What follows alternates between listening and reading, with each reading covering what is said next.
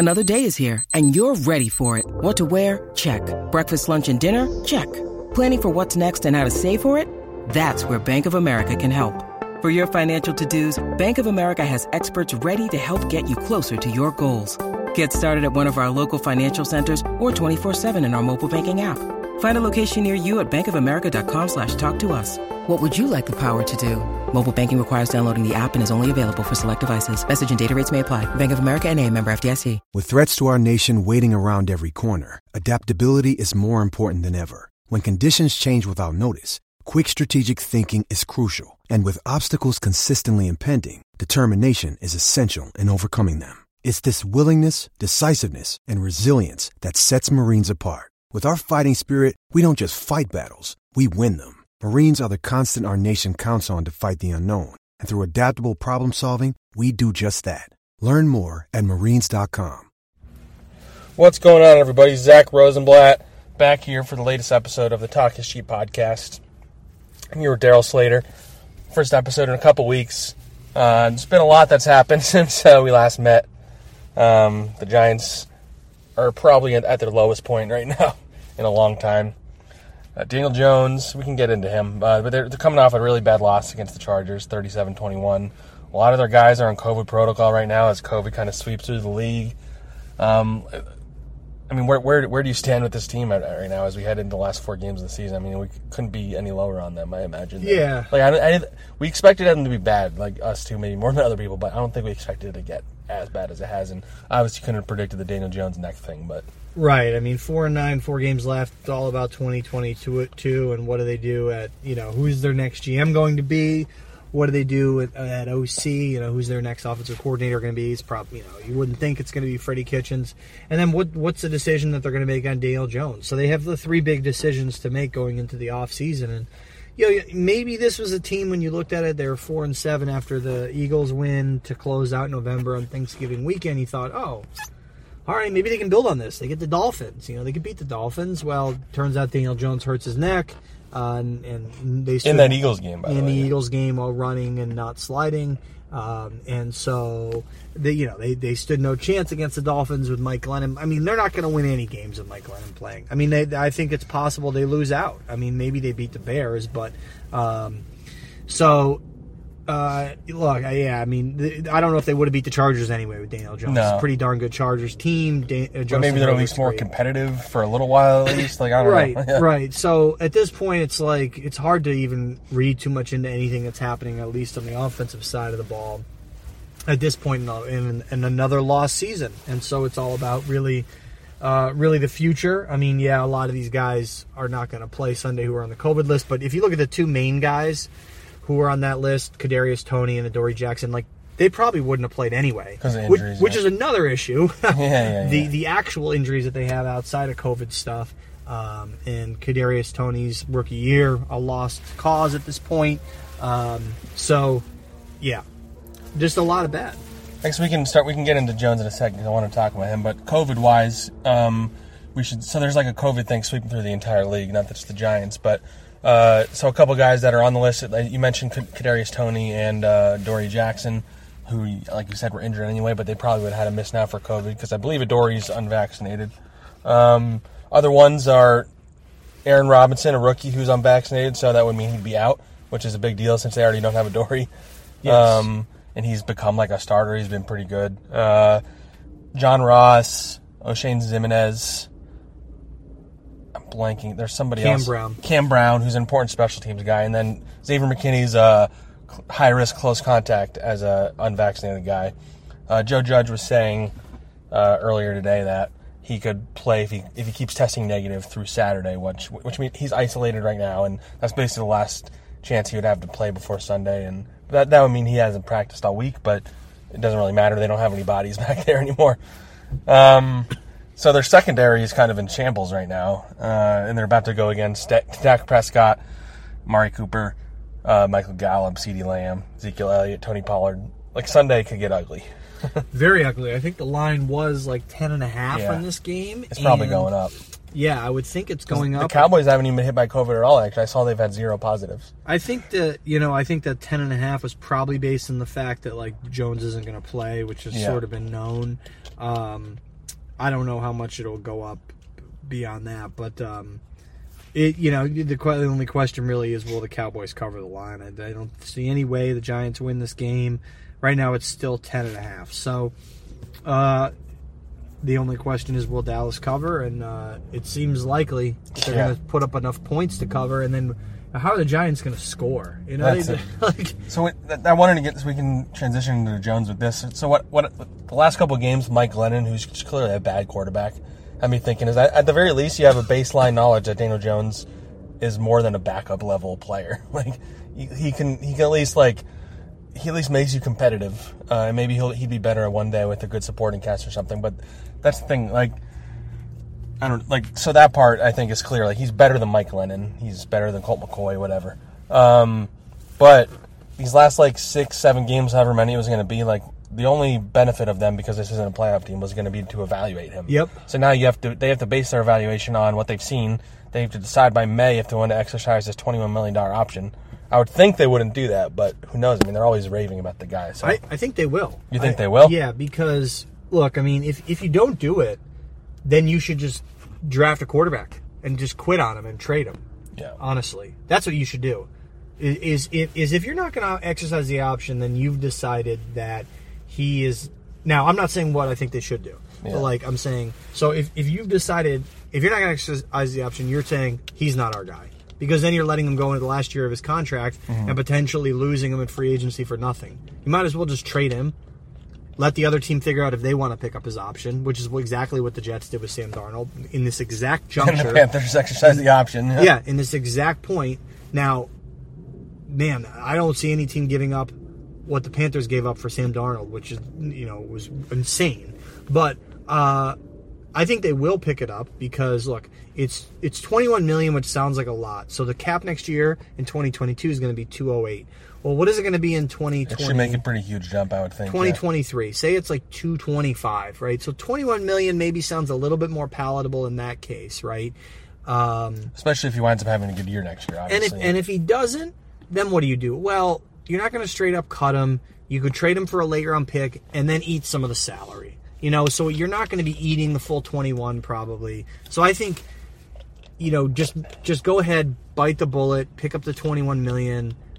Just because it's not like the Giants are in line for the number 1 pick in a year where there's the next Andrew Luck coming out. You know what I mean? Yeah. So the quarterback draft class is a little weird this year. And, what are the odds they're going to get Russell Wilson or something like that, right? Can they even fit him under the cap? Would he want to come? Well, they would have to cut a bunch of guys or restructure, and then they don't have money to do anything else. I think it makes no sense. It also makes no sense for Russell Wilson to want to come here. Besides the fact that whole rumor didn't make any sense to me. Yeah. Okay, so Russell Wilson's agent put out a bunch of teams that he wanted to go to last year as a way to squeeze the Seahawks into doing things that he wanted them to do. So remember that. Yeah, because there was that rumor that Russell Wilson, the Giants were on the list of teams he would want to go to, but like you said, I just don't. So if you let's play that out. Let's say they cut all these guys, restructure a bunch of contracts. He still has that offensive line in front of him. Exactly. At best, they're getting a couple rookies in there. So. And isn't one of the issues with him in Seattle a lackluster offensive line? So it doesn't make sense on a lot of levels. But so obviously the point that we started with remains. Daniel Jones entering this year, jury was still out. We're in mid-December here. The jury's still out. And if he doesn't play the rest of the year, which seems possible, they're going to go into the offseason with more unknowns about a guy who's 3 years into his career, and they got to pick up this binding option. And it's just... It's a horrible situation. So they're going to have a new GM, obviously, at some point. I'm sure they'll announce a Dave Gettleman, in quotes, retirement, either at the end of the season or before it. But so, what is it? I know there's only 32 jobs, and that's the appealing part. But so if Joe Judge is coming back, which I think it's safe to say that he is probably, what's appealing about this job? They don't have any potential all pros that you can point to and be like, that guy's going to be an all pro one day. Yeah. They don't have a for sure thing at quarterback. You have to make that option decision within the first couple months you're on the job. You need to decide what to do with Saquon. You can't cut him. You have all these big money receivers and guys like that you can't really cut. Again, it's 32 jobs, so in theory you should be able to get somebody good. But if you're being told you have to use Joe Judge as your coach and all this other stuff, You forgot the cap space. And the cap issue. situation is pretty bad, You too. listed off all the cons. I was thinking them in my head as you were going. And the cap space is bad. You inherit a coach who has personnel say. What about, look, the main positive is that you have a lot of draft capital right off the bat. Yeah. And so if you're that's the main thing, yeah. If they hire a GM who has a scouting background, particularly a college scouting background, it doesn't always work. Mike McCagnon had a college scouting background and that didn't work for the Jets. And so then maybe that guy convinces himself, hey, I can turn this around. I can draft some good players there. But no, it's not an ideal situation. It's not a clean slate. It's not a pro. All the cons you've mentioned beyond the pro with the draft capital. So I think there's a couple reasons why John Mara has to cast a wide net. Because he's probably going to... Because he didn't last time, you mean? Well, he didn't last time, and they take such an insular approach with almost everything around here, number two. And number three, the job, like we alluded to for those reasons, is not going to be like an in-demand job. Like if you go and target 3 people, you're going to get all 3 of them to say yes? Well, I wonder what other... This is probably something we can write at some point, actually. Like, what other teams are going to look at GMs so you can stack them up with the Giants kind of thing. Joe Douglas is not getting fired yet. No, I'll go through the overall NFL standings and start from the bottom. I mean, if you look at the Lions... the Texans just hired a GM, so they're not going to hire a new one. Well, the one to look at, I think, could potentially be the Jaguars. I mean, Trent Baalke is like the GM there, but Urban Meyer was running the show. So what do they do there? Do they give Trent Baalke the GM job? I think as moving up the standings as they're looking at the overall standings. The Bears are an obvious... I would think that's... I mean, they have Justin Fields. They don't have their first-round pick, but you have the quarterback in theory. I think Ryan Pace will probably almost certainly be a goner there with the Bears. The Raiders could be one because if they decide a full house cleaning... Mayock. And they want to bring in a full brand new situation there. The other ones, it doesn't... A lot of these bad teams just hired GMs recently, so it's hard to like... Now, Minnesota's an interesting one because... I'm blanking on their GM's name. That's bad because he's Rick Spielman, right? Rick Spielman, yeah. He's a little bit on the older side, yeah. And he's been since 2012. Is he 60 years old or? He's 59, yeah. So one of the reasons George Payton left to go... He's been the GM since 2012. Yeah, and they haven't really been able to get over the hump. And George Payton, spelled Patton or Payton, went to the Broncos because he, maybe he thought Rick Spielman's going to be here for a little while. Maybe that's one to look at as like a potential surprise if Mike Zimmer, presuming he gets fired. Yeah. The other ones I don't... Kevin Colbert is potentially going to retire in, say, Big Ben goes. Maybe Kevin Colbert retires. Pittsburgh probably has somebody in the building. Probably Omar Khan would be the guy there. They're a team that's like structured well in a way. Right, so that would kind of fill itself, but Omar Khan would take... But a lot of these other teams are either the bad teams recently hired a GM or there's teams that have been just good enough to keep who they have in place. Right. Just looking at the standings, I didn't realize the Bills were 7-6, by the way. But anyway, yeah, the Bills have hit the skids a little bit, but like you said, I mean, they have a head coach and GM in place, But those are the ones to look at. But so it's not like it's going to be a lot of teams. Yeah, so it's in reality they're one of the only teams that's going to be looking at a GM. Yeah, and they got to look outside, and I don't necessarily mean okay, you got to hire Louis Riddick. Okay, we get it. That's a prominent name, and they interviewed him last time, but go after guys like Mike. Well, then, like you said, then they just need to cast a wide net. Don't just talk to 3 guys. Don't get your head set on one guy and not talk to a lot of people. They talked to Gettleman last time. They talked to Louis Riddick. They interviewed Kevin Abrams and Mark Ross, and then Mark Ross winds up getting fired. And 2 of them were in the organization. Gettleman is a Giants lifer before he got fired by the Panthers. They interviewed 4 people. And Riddick was the only one from outside the organization. Yeah, 1 out of 4 and true outside candidates. To only interview 4 anyway is crazy. It's absolutely insane. And it's all people that are your buddies. It doesn't make any sense. I mean, go ahead and it's going to be something we're all going to ask Mayor about. Do you regret the way you went about it last time? I mean, go interview 10 people. Request interviews with Mike Borgonzi from the Chiefs. Yeah, the thing they should do is, go to the organizations that are run very well and hire somebody from there. The Ravens, the Chiefs, the Steelers, organizations like that have just been doing the right things. Yeah, I mean, I think a couple weeks ago, more than that, I put out the GM candidates, and it's not hard. It's not like you look up guys who are hot candidates and then look up why they're good. It's not like it's rocket science, but I came up with just kind of off the top of my head 21 different guys. Now, some of those guys are internal. I listed Kevin Abrams. I think a lot of fans would be really mad if they hired Kevin Abrams. The one guy you mentioned in the course of our conversation about this was the Kyle O'Brien. Yeah, Kyle O'Brien. I was blanking on his last name, and they had just brought him in from the Lions. Yeah, he was under Bob Quinn for a long time. So that would kind of be an internal candidate, but he's fairly new to the organization. Although his dad was like a team doctor with the team for a very long time, so he kind of is like a...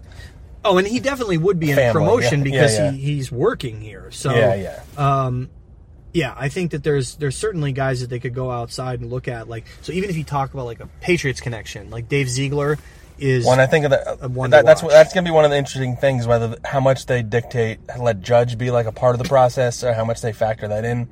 Because I think John Mara is pot committed with Joe. I think he's going to be here a third year. It might even be partially because he's tired of firing people after 2 years. Yeah, I think I get it. Like, give Joe a third year to show that he's like building something different with a new GM or something, and maybe the new GM sees it as a chance. He has like a gimme year, and if they're bad, then he gets to fire Joe and hire his own coach. Bingo. Anyway. Like, maybe that's a positive thing to look at. But I am very interested to see if they. I don't have a problem with them necessarily hiring a Patriots guy, but don't hire it because of Joe Judge. Hire it if he's the best candidate.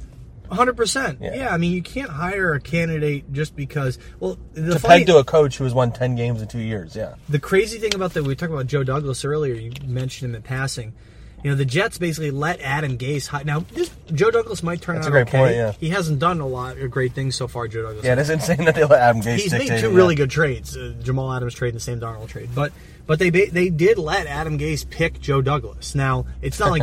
They had crossed paths a little bit. It wasn't like the entrenched relationship like Joe Judge would have with like a Dave Ziegler, who, for folks that don't know, Dave Ziegler is basically the GM. Yeah, entitled. Like Belichick makes all the decisions, but he's the director of player personnel, and so he doesn't really have the full GM role, but he's Belichick's right hand man there after Nick Caserio left for Houston. So that would be one to watch.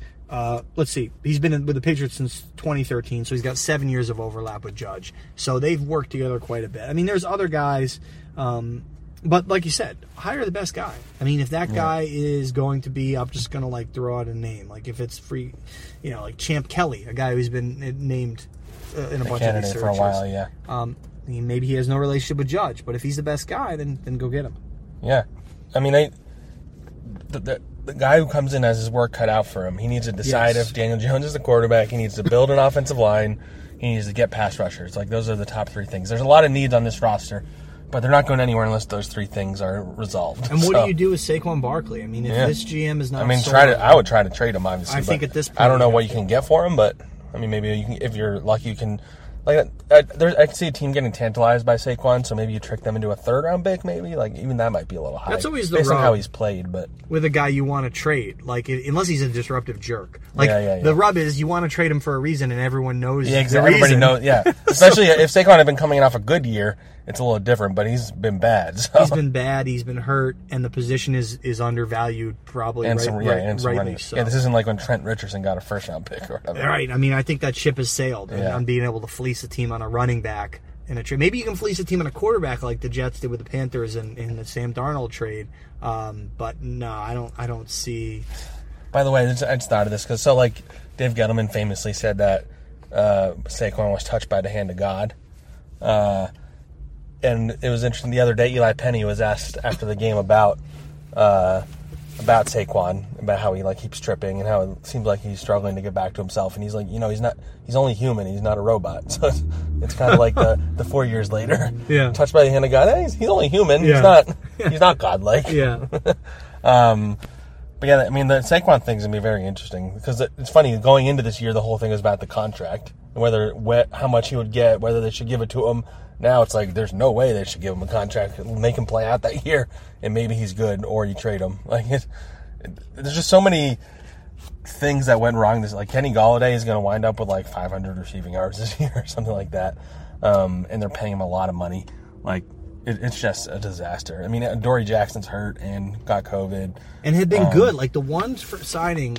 If you look at the PFF ratings, he'd been quite good. Even relative to the amount they paid him, though, the guy doesn't he stops guys, but he doesn't make plays. He doesn't have any interceptions. They overpaid, as you have to do in free agency. And he had been good, but of course he gets hurt. Yeah, but guess what? He had been hurt. Arguably the worst thing that they did was giving Kyle Rudolph $12 million for 2 years and keeping that contract even after like the foot thing came up because they're a classy organization. That was irresponsible. This guy can't move. He's slower than you. I mean, seeing him run in the open field hurts, yeah. on that in the that Charger game, that 60-yard play, I was blown away. That was the slowest 60-yard play I've ever seen. I referred to it in my column of the game as like fluky. I mean, he was lumbering down the field, and look, I mean, it's no fault of his own. The guy coming off an injury, but the Giants, of course, the crazy thing we talked about a few times on here, and Dave Gettleman had this mantra like "hurt guys stay hurt." Hey, that's a great point. That's a really good point. It's a good quote. But guess what? He didn't stick with it. He signed Kenny Golladay. He signed Kyle Rudolph. He signed Adoree Jackson, and even a guy like Adoree Jackson, like I said, who had been good, is now shocker hurt. So, geez, I mean, you almost can't make it up with the disconnect. The first-round pick had an injury history. He's been hurt. Yeah, on top of everything else with Kadarius. You can't make it up like with the disconnect between the things that this guy said and the things that he did. Yeah. Yeah. Oh, and even like the thing about restructuring contracts, they've had to do that throughout the year to save like $200,000 at a time, which it sounds like a lot, but it's pinching pennies if you're an NFL team. And they had to do it with Nick Gates. They had to save $200,000 so they could be cap compliant while still being able to like sign guys to their practice squad. I mean, it's like a guy, pawning off his TV to pay his mortgage. Like that's the point that they're at right now. I mean, that's why so I wrote something about how they're going to be in cap hell, and I got some pushback. Like I think the majority of people understood my point I was making. Is they're in this spot because they've had to keep on restructuring deals, and it makes it harder to cut guys. Even when you need to cut them. So they're still going to be paying Nate Solder next year, even though he's not on the team. Because he has a void year. Because he has a void year. And so, like, the idea is, like, there's no such thing as cap hell in the NFL. Well, there is. They're in it right now. There's restructuring contracts in the middle of the season to save $200,000. That's a problem. 100% is. Yeah. I mean, I get it. In 2023, the cap's going to go way up. But at that point, because this offseason, they're going to have to restructure, like, Leonard Williams, Kenny Golladay, James Bradbury. So those dudes' cap hits are going to be like $20 million each in 2023. This team went ahead and made win-now moves this offseason in terms of the signings they made, and they banked on the quarterback taking the next step. They ignored the offensive line. I get that you can't address everything, but they put all their eggs in the skill position basket with the Kadarius Toney pick, with all the signings they made from Golladay to Rudolph, and I guess if you count corner as like a skill position on the other side of the ball. Yeah. So, yeah, I mean, that's proven to be. And then, they give Leonard Williams the massive extension of what appears to be a year that's an outlier, and now it's a sort of a regression to the mean this year from what he had done. You just can't recover from doing this time and again. And this is not the first time we've been down this road with this team. The Golden Tate contract, the Nate Solder contract. There's got to be. Kind of ties into a lot of their mistakes. The Kevin Zeitler contract they had restructured, which is why it was worth $14 million this year, which is why they cut him. And he's been dominant there was like a stat that he's given up 0 sacks and like the least amount of 0 hits and 0 sacks the entire season for the Ravens. So of course they cut him so they could create cap space to add more weapons, and the offensive line is a fucking disaster. Sorry for cursing. But it is. It's that bad. But like it's just like the irony of they had to cut Kevin Zeitler, and the guy they traded for to get rid of him was the guy the Ravens were going to cut anyway, and then he's been too hurt to even play for them / not good enough. Well, they needed to pay Ben Bredesen, by the way, is who I'm talking about. But they needed to pay Leonard Williams, because they painted themselves into a corner with the trade and the franchise tag, and the franchise tag, of course, sets your bar for what you got to pay the guy. And instead of tagging, I guess they tagged him a second time, right? Yeah. And then so that sets the bar, right? So for the contract of what he had to get, and he got this huge contract, and they get rid of Zeitler, and I think I guess I looked at it, I was wrong. I mean, I thought Zeitler was on the decline. He was okay last year. Yeah, but he was like their only consistent, solid guy. Yeah, and he's been very good this year. Yeah. I get it. You don't want to pay him $14 million, and maybe you didn't want to restructure or whatever. But so, would you rather pay Kevin Zeitler $14 million now, or would you rather pay Kenny Golladay $18 million right now? Right. Yeah. Yeah, I mean, those cap hits next year out of 208. So I looked this up. The cap's 208 next year. And I think like 60% of their salary is allotted to like 6 guys or something. Yeah, Leonard Williams' cap number is like 27 next year. He's occupying 13%. I think Kenny Galladay's 20-something. 21. They've got like 3 guys who are in the 20s. James Bradbury. And then they've got a few who are like in the 15 to like 19 range. Yeah, I mean, to have a guy like Leonard Williams, considering his production, taking up 13% of your cap, I know that doesn't sound like a lot, but when you have... look, it's a 53-man roster, so you got one guy taking up 13% of it at a $27 million hit on a 208 cap, and that guy is giving you 5.5 sacks. Yeah. 5.5 sacks. And Leonard's hurt for the first time in his career right now, by the way. Yeah. I mean, by the way, they could have had Micah Parsons, who has been 20 times the player that Leonard Williams has. That's actually a good transition, because we can wrap up here by saying how much we think they're going to get killed on Sunday. But you've written about this, and it's been written about by a lot of people. But so they traded back, and everybody celebrated that Trader Dave finally became a thing. He traded back, got an extra first-round pick. Hoorah. They get Kadarius Toney, who's barely played. If they had stayed at 11, they could have picked Rashawn Slater, who it doesn't seem like they ever were going to pick, which was a mistake because they trusted in Matt Parrott. Slater looks like an all-pro. He's with the Chargers, who they just played. And then this week they get Micah Parsons, who I think has like 11.5 sacks, and people are talking about as a defensive player of the year. Could have had him at 11. But instead they traded back, and they got Toney, who's barely played when he's been immature. Like he's talented. And so they basically need a hit on that first-round pick next year, or it just looks like another disaster.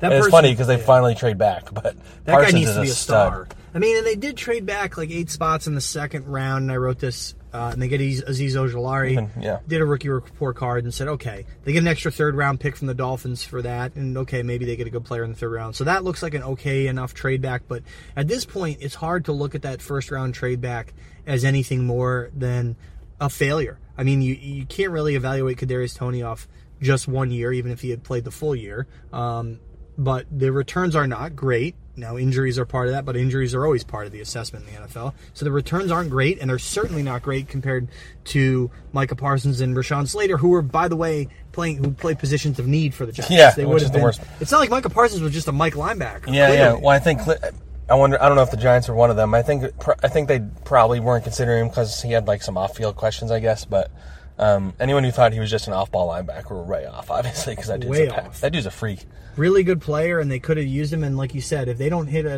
it's always tougher when a division team gets a guy like that you could have had too. Yeah, I mean, if they don't get, and we all thought all along that like the Devonta Smith thing was going to be the one that comes and bites the Giants back because the Eagles, whatever, they get, but it's actually been Parsons and Slater who have been two of the best overall players at the position in the entire Pro Bowl league. caliber guys as rookies. Yeah, and not just good for rookies, good overall, and I mean, and it's. When it rains, it pours, I guess, for this team, and it's poured a lot lately. And if they don't get a good player, say they're picking 5 and 6 next year. I mean, you have to get 2 awesome players there. Period. I mean, I wouldn't put it against them if they drafted 2 offensive linemen there, honestly. And that may be the right move. I mean, because and the sad part is the fact that they have to do that because they failed so miserably to build the offensive line is the problem. Whereas you would rather just pick for value, they almost like. They need to either reach or they need to pick an offensive lineman and a pass rusher no matter what. They got to reach for like a guard because they need 2 guards and a right tackle. That's what the situation is. Yep. I mean, they don't. Who knows what Nick Gates is going to be coming back off that horrific injury? If he can even come back off it, right? Yeah. And then Andrew Thomas has shown you some things, I guess, that you can build around. He's played through an injury lately, so but he's obviously not going anywhere. He'll be the left tackle. So you need a right tackle and you need 2 guards. Jeez, I mean, what a mess. Anyway, on that note, what's your prediction for Sunday? And we'll go out on that note. Yeah, I had 30-10. They got blown out by them last time. That was when, all those guys went down during the game. Jones, Saquon, Galladay. They know going in that Jones isn't playing, which doesn't make it better or worse. It's just bad. So, and the Cowboys are a good team trying to get, home field advantage in the playoffs or whatever. So, it could get ugly on Sunday. Yeah, motivated Cowboys team, banged up Giants secondary. Oh, by the way, Mike Glennon at quarterback. I picked Cowboys 30, Giants 13. I don't even know if they can score 13 points, given what they've shown the last couple weeks against Miami and the Chargers in terms of their offensive capabilities. Minimal, of course. But, yeah, it's going to be a bloodbath. I don't think there's any way they keep it within the 10.5 line. We were talking about that earlier. So if you're betting it, don't blame us if you're wrong. But I would say you could bet the Cowboys to cover the 10.5. All right, we'll wrap it up on that note. Thanks again for listening, guys, and we'll talk to you soon.